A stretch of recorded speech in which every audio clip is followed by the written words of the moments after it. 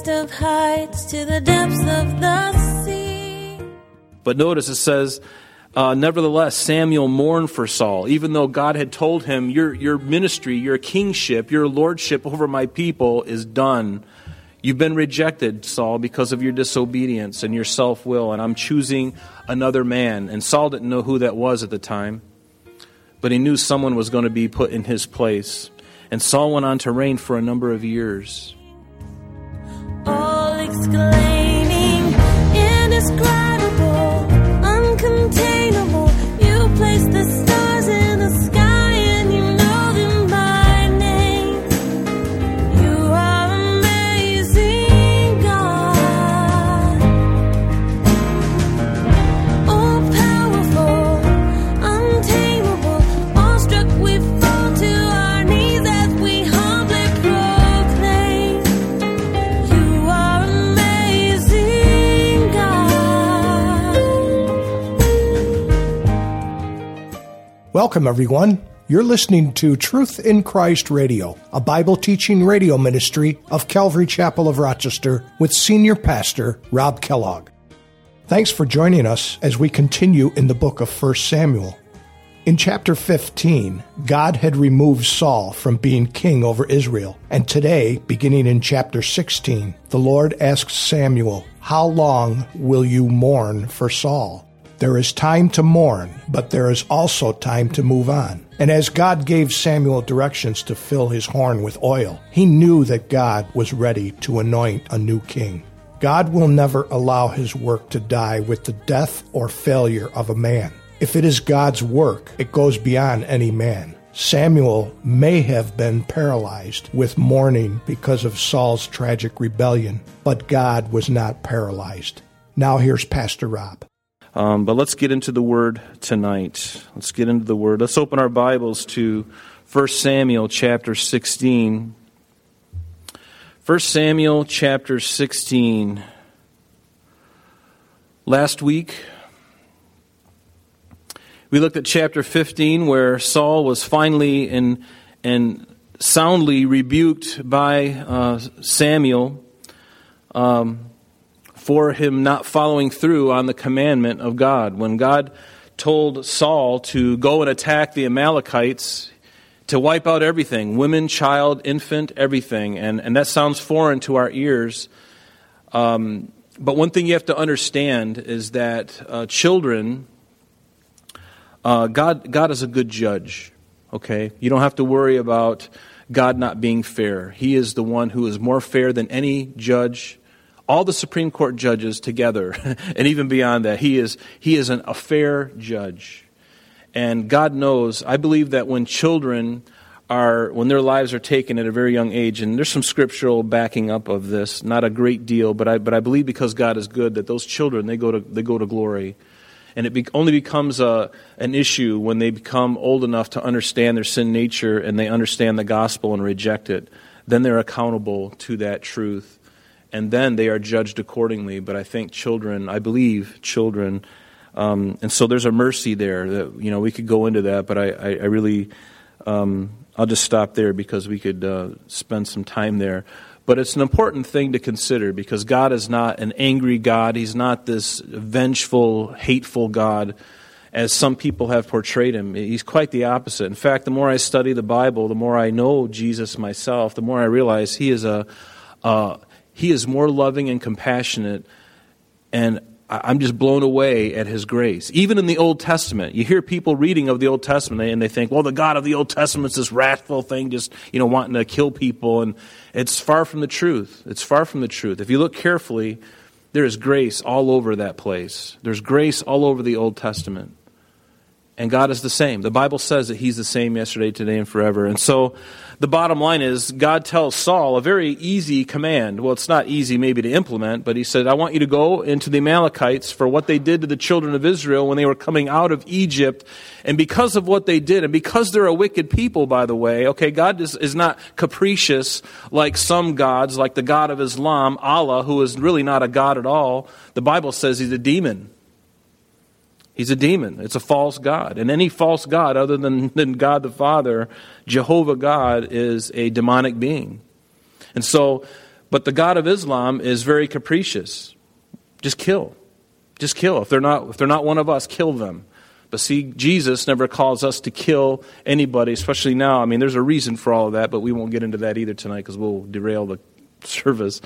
But God is just. He's just. And Saul, given a very clear command, he doesn't follow through with it all the way. And this is the second time, at least the second or third time, where Saul had an opportunity to show obedience, and he would not. He did not. He didn't kill all the people like God had told him to because of their sin and their idolatry. He didn't kill the king. He didn't. He spared the very best of the things of the flock when he should have destroyed those animals too, the cows and the sheep and everything. And he didn't do that either. And God cannot use a man or a woman who is self-willed, because he's not going to argue. He's not going to wrestle us. You know, we got to come on his terms and be willing to obey him. And so finally Saul had to be, the Lord had to rebuke Saul, and he basically deposed him. And certainly the Lord knew all of this in advance. It was no surprise to God that Saul would do these things. But God had already had on his heart and his mind another man. And we know his name because we're going to read about him tonight, David. God had always had on his heart a man after his own heart, and David was such a man. And all the time that Saul is ruling and reigning, because he reigned and ruled for 40 years in Israel, and during a chunk of that time, David is out in the field shepherding his father's flock of sheep. And David is learning so many life lessons out there in the fields, in the valleys where the sheep are. He's learning how to take care of them. He's learning how to defend them. He's learning responsibility. And the Bible says that all we, like sheep, have gone astray. And God is searching us out. He's got that little staff in his hand, and he loves to just wrap it around us and bring us closer and speak words of love to us, if we're willing. He's always going after us in a loving way, because he knows what's best for you, and he wants you to be where he is, ultimately. I think sometimes God wants us to be with him more than we want to be with him. Especially the people outside of the church. They don't even know what they're missing, right? And that's why we have to tell them. We have to tell them what they're missing, because it is such a glorious future. It really is. I mean, not only for the future, but even now. I mean, can anybody attest that your life, since you've given your heart to Christ, that your life is better now than it ever has been? It really is. It's not without complications. It's certainly difficult. It can be challenging. But there's a peace. There's a peace, and there's a contentment, and there's a hope, because you know where you're going. Not because of any righteousness that any of us have done, but because of what Christ has done on the cross. His finished work, that is all that matters. It's the only thing that could have gotten us into heaven to begin with, is what he did on the cross, that one sacrifice. God Almighty going to the cross in the flesh for you and I, paying the price that I deserve. Because what do I deserve? What do you deserve? I hate to say it, but we all deserved hell. Nobody likes to talk about that, but that's the truth. That's what we deserve. But aren't you glad that God's heart is, I don't want you to go to that place. But a God of love has to do that. And he will take the choice that you make and honor that choice. God doesn't send anyone to hell. You make the decision. You make the decision. So let's read the first 13 verses of this, and then we'll just get right into it. Notice in chapter 16 it says, "Now the Lord said to Samuel, how long will you mourn for Saul?" Because if you remember in the previous couple of verses, it says in verse 34, it says, "Then Samuel went to Ramah, and Saul went up to his house at Gibeah of Saul. And Samuel went no more to see Saul until the day of his death," which we're going to find out is actually several chapters away from now. And it's not until chapter 31 that Saul is killed in battle. But notice it says, "Nevertheless, Samuel mourned for Saul," even though God had told him, your ministry, your kingship, your lordship over my people is done. You've been rejected, Saul, because of your disobedience and your self-will, and I'm choosing another man. And Saul didn't know who that was at the time, but he knew someone was going to be put in his place. And Saul went on to reign for a number of years. And we're going to see that David was the one who was on the run because Saul became so jealous of David for his musical ability. We're going to see that tonight. He was jealous of him because of his warrior. You know, he was a warrior, and he was a good fighter. He was an excellent man. He had an excellent heart about him. He was honest. He was dependable. And on top of that, he was a good-looking red-headed kid. And Saul was insanely jealous over this man. And what started off, we'll find out tonight, he loved him at the beginning when Saul first met him. And then as time went on, David's character began to expose Saul's rotten character. And Saul became so bitterly jealous. Isn't that funny about love? I mean, he really did. It says that he loved him dearly. And yet as time went on, it exposed who Saul really was. And Saul became hateful of him so much that he would, for years, be hunting him. And David would, already being anointed king by Samuel, he would be on the run. And he wouldn't be king for a number of years until Saul died in chapter 31 at the Philistines' hand. But David, so it says in 16 here, chapter 16. Now the Lord said to Samuel, how long will you mourn for Saul, seeing I have rejected him from reigning over Israel? Fill your horn with oil and go. I am sending you to Jesse the Bethlehemite, for I have provided myself a king among his sons. And Samuel said, how can I go? If Saul hears of it, he will kill me. But the Lord said, take a heifer, which is a female cow, take her with you and say, I have come to sacrifice to the Lord. And then invite Jesse to the sacrifice, and I will show you what you shall do. You shall anoint for me the one I named to you. So Samuel did what the Lord said. Notice that. Underline that, actually, in your Bible. Samuel did what the Lord said. It's that simple. We'll come back to that later. And then he went to Bethlehem, and the elders of the town trembled at his coming, and they said, do you come peaceably? And he said, peaceably. I have come to sacrifice to the Lord. Sanctify yourselves and come with me to the sacrifice.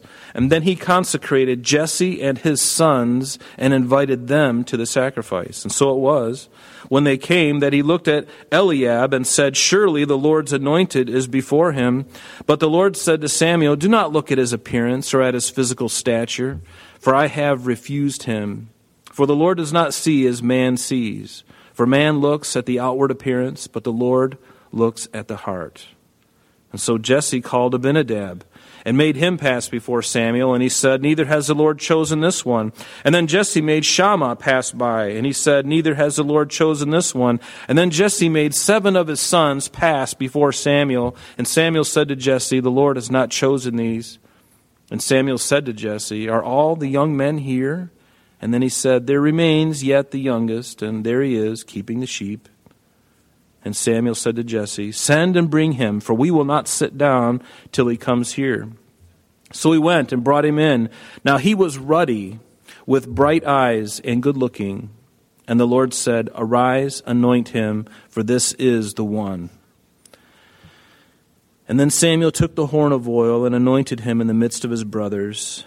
And the Spirit of the Lord came upon David from that day forward. And so Samuel arose and went to Ramah, went back home. Samuel, that's his hometown. His hometown. So let's go back and look at verse 1 here, and we'll get into this.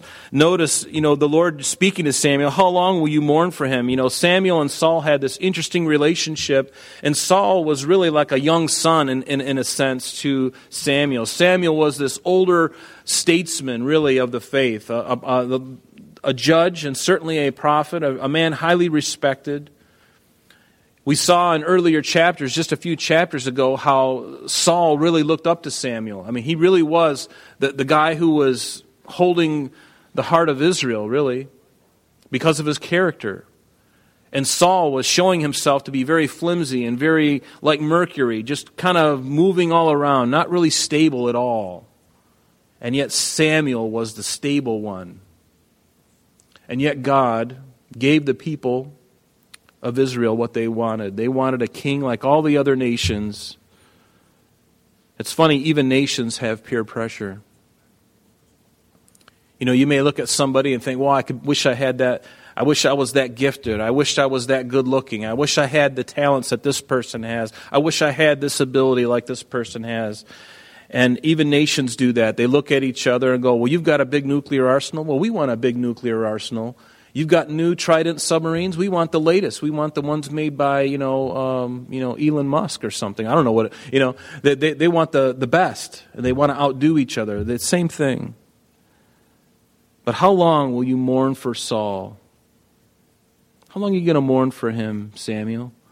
Seeing that I have rejected him from reigning over Israel. Fill your horn with oil and go. I'm sending you to Jesse the Bethlehemite. And this Jesse the Bethlehemite, it means Jesse of Bethlehem. Jesse of Bethlehem. And we know that Bethlehem is the house of bread.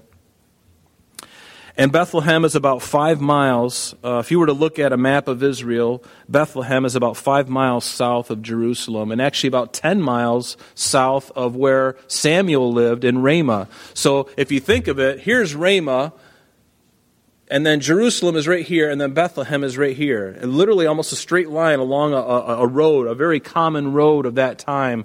And so for Samuel to travel from Ramah, he would not only have to go through Jerusalem to get down to Bethlehem, but he'd also have to go through Gibeah, which is right there along the road, not too far, and that's the hometown of Saul. And so we're going to see why that'll be interesting here shortly. But the first time we hear of Jesse, this Bethlehemite, is actually in the book of Ruth. Remember, Ruth was David's great-grandmother. King David's great-grandmother was a Gentile. Her name was Ruth. She was a Moabitess from Moab.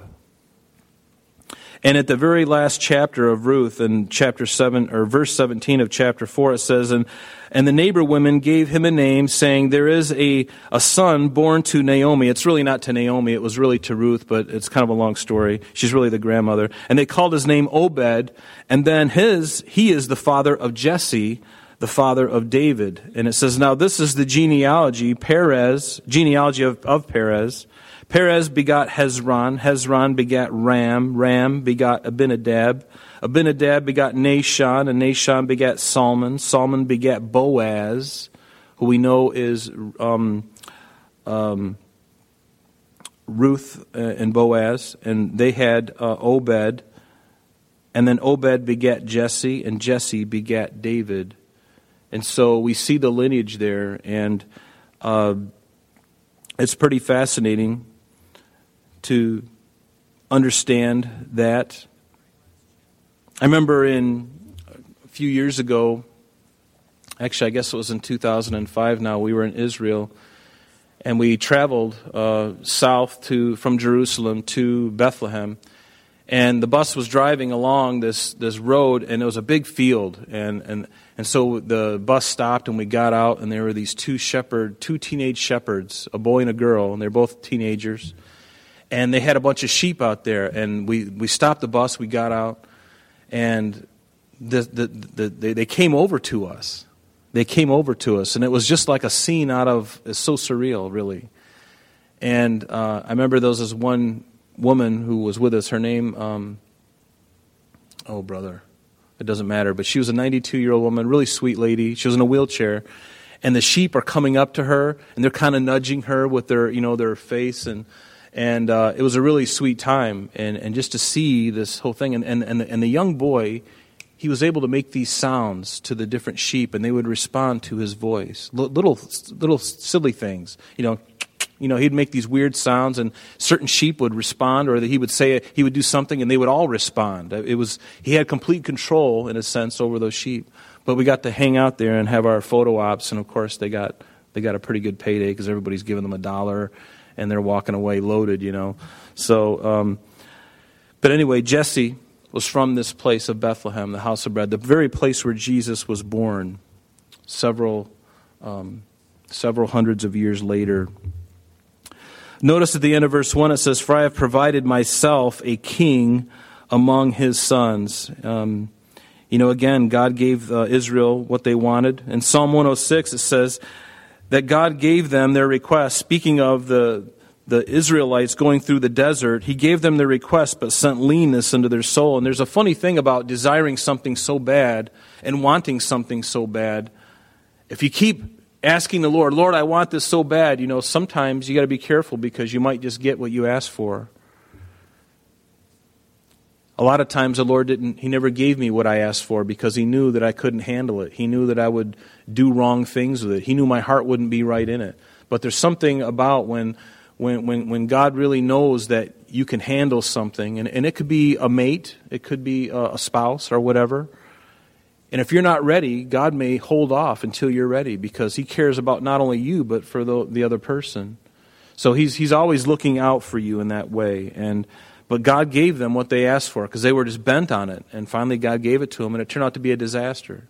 So be careful of what you ask for, because if I'm not submitted to God, if my heart is just, I want my will done, you're going to have a really interesting life. And I don't mean that in a good way. Be not so excited about getting your way, because I can tell you, if you let God have His way, you're going to be so much better off. Even though sometimes it might be harder in the long run, if you let Him have His way in you, be obedient to Him. And guys, we're going to talk about that this next Saturday. Obedience. It's important to be obedient to God, because if you are, your life's going to be a blessing. It really is. And I can tell you that, because I've been on both sides of the fence. And I'm much happier on this side of the fence because I can sleep at night. My heart is surrendered to Him as best I can know. And so it's good to do that. I would encourage you to do the same. But I believe that God had David in mind all along.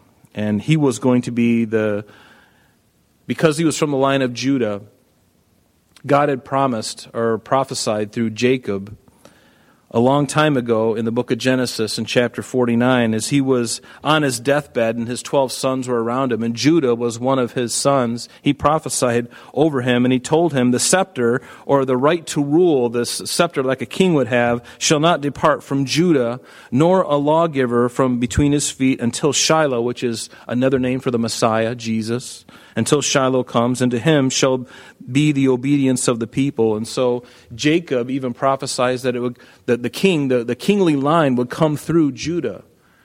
Now Saul was a Benjamite, but David was from Judah. And that's why that genealogy is so important. Because Perez, as we looked earlier, was the son of Judah. And so David was the rightful king. And it would be through that line of kings that Jesus would come. Jesus came through the line of Judah. He came as a Jew. And His reign will reign forever. His kingship will reign forever. So in verse 2 it says, Samuel says, how can I go? If Saul hears it, he will kill me. But the Lord said, take a heifer with you. And say, I have come to sacrifice to the Lord. It's interesting, at this point in Saul's life, he and Samuel, their relationship was probably at its weakest at this point, because God had told Samuel to reject Saul on behalf of God and basically tell him that. And I'm sure that wasn't very easy for him to do. And just the thought that Samuel would think that Saul might kill him leads me to believe their relationship was pretty rocky at this point. And again, when God tells him to go to Bethlehem and to have a sacrifice and sanctify Jesse and his sons, he's going to have to go right through Gibeah. On that route, he's going to have to go right straight through. It's just, there's mountains and it's very difficult to navigate. I'm sorry, that's all the time we have for today, but please join us next time as Pastor Rob continues our study in the book of 1 Samuel. Calvary Chapel of Rochester is located at 2503 Browncroft Boulevard, Rochester, New York, 14625. You can reach us at our church office between 9 a.m. and 4 p.m., Monday through Friday, at area code 585-586-3140. If you would like to have an audio CD of today's message mailed to you in its unedited form, simply mention today's date when contacting our church office. You can also contact us via the web by logging on to www.calvaryrochester.com. There you will be able to access a number of useful things, such as information concerning our beliefs, our ministries, contact information, our location, service times, and much more. You can also download or listen to the radio and sanctuary messages free of charge from the teachings link at the top of the page. To listen to Calvary Chapel of Rochester sanctuary messages or Truth in Christ Radio on your mobile device, just subscribe to both through Google Podcast or Apple Podcast. You're also invited to join us on Sunday and Thursdays through live streaming of our services and Bible studies. Just click on the online services link on the website. We're so glad that you could join us today. And if there is any way that we can bless you with your walk with Jesus Christ, please don't hesitate to call our church office. Remember, Jesus said, "I am the way, the truth, and the life. And for this cause I have come into the world, that I should bear witness unto the truth. Everyone who is of the truth hears my voice." May God bless you in abundance today as you walk with Him. And until next time, this has been Truth in Christ.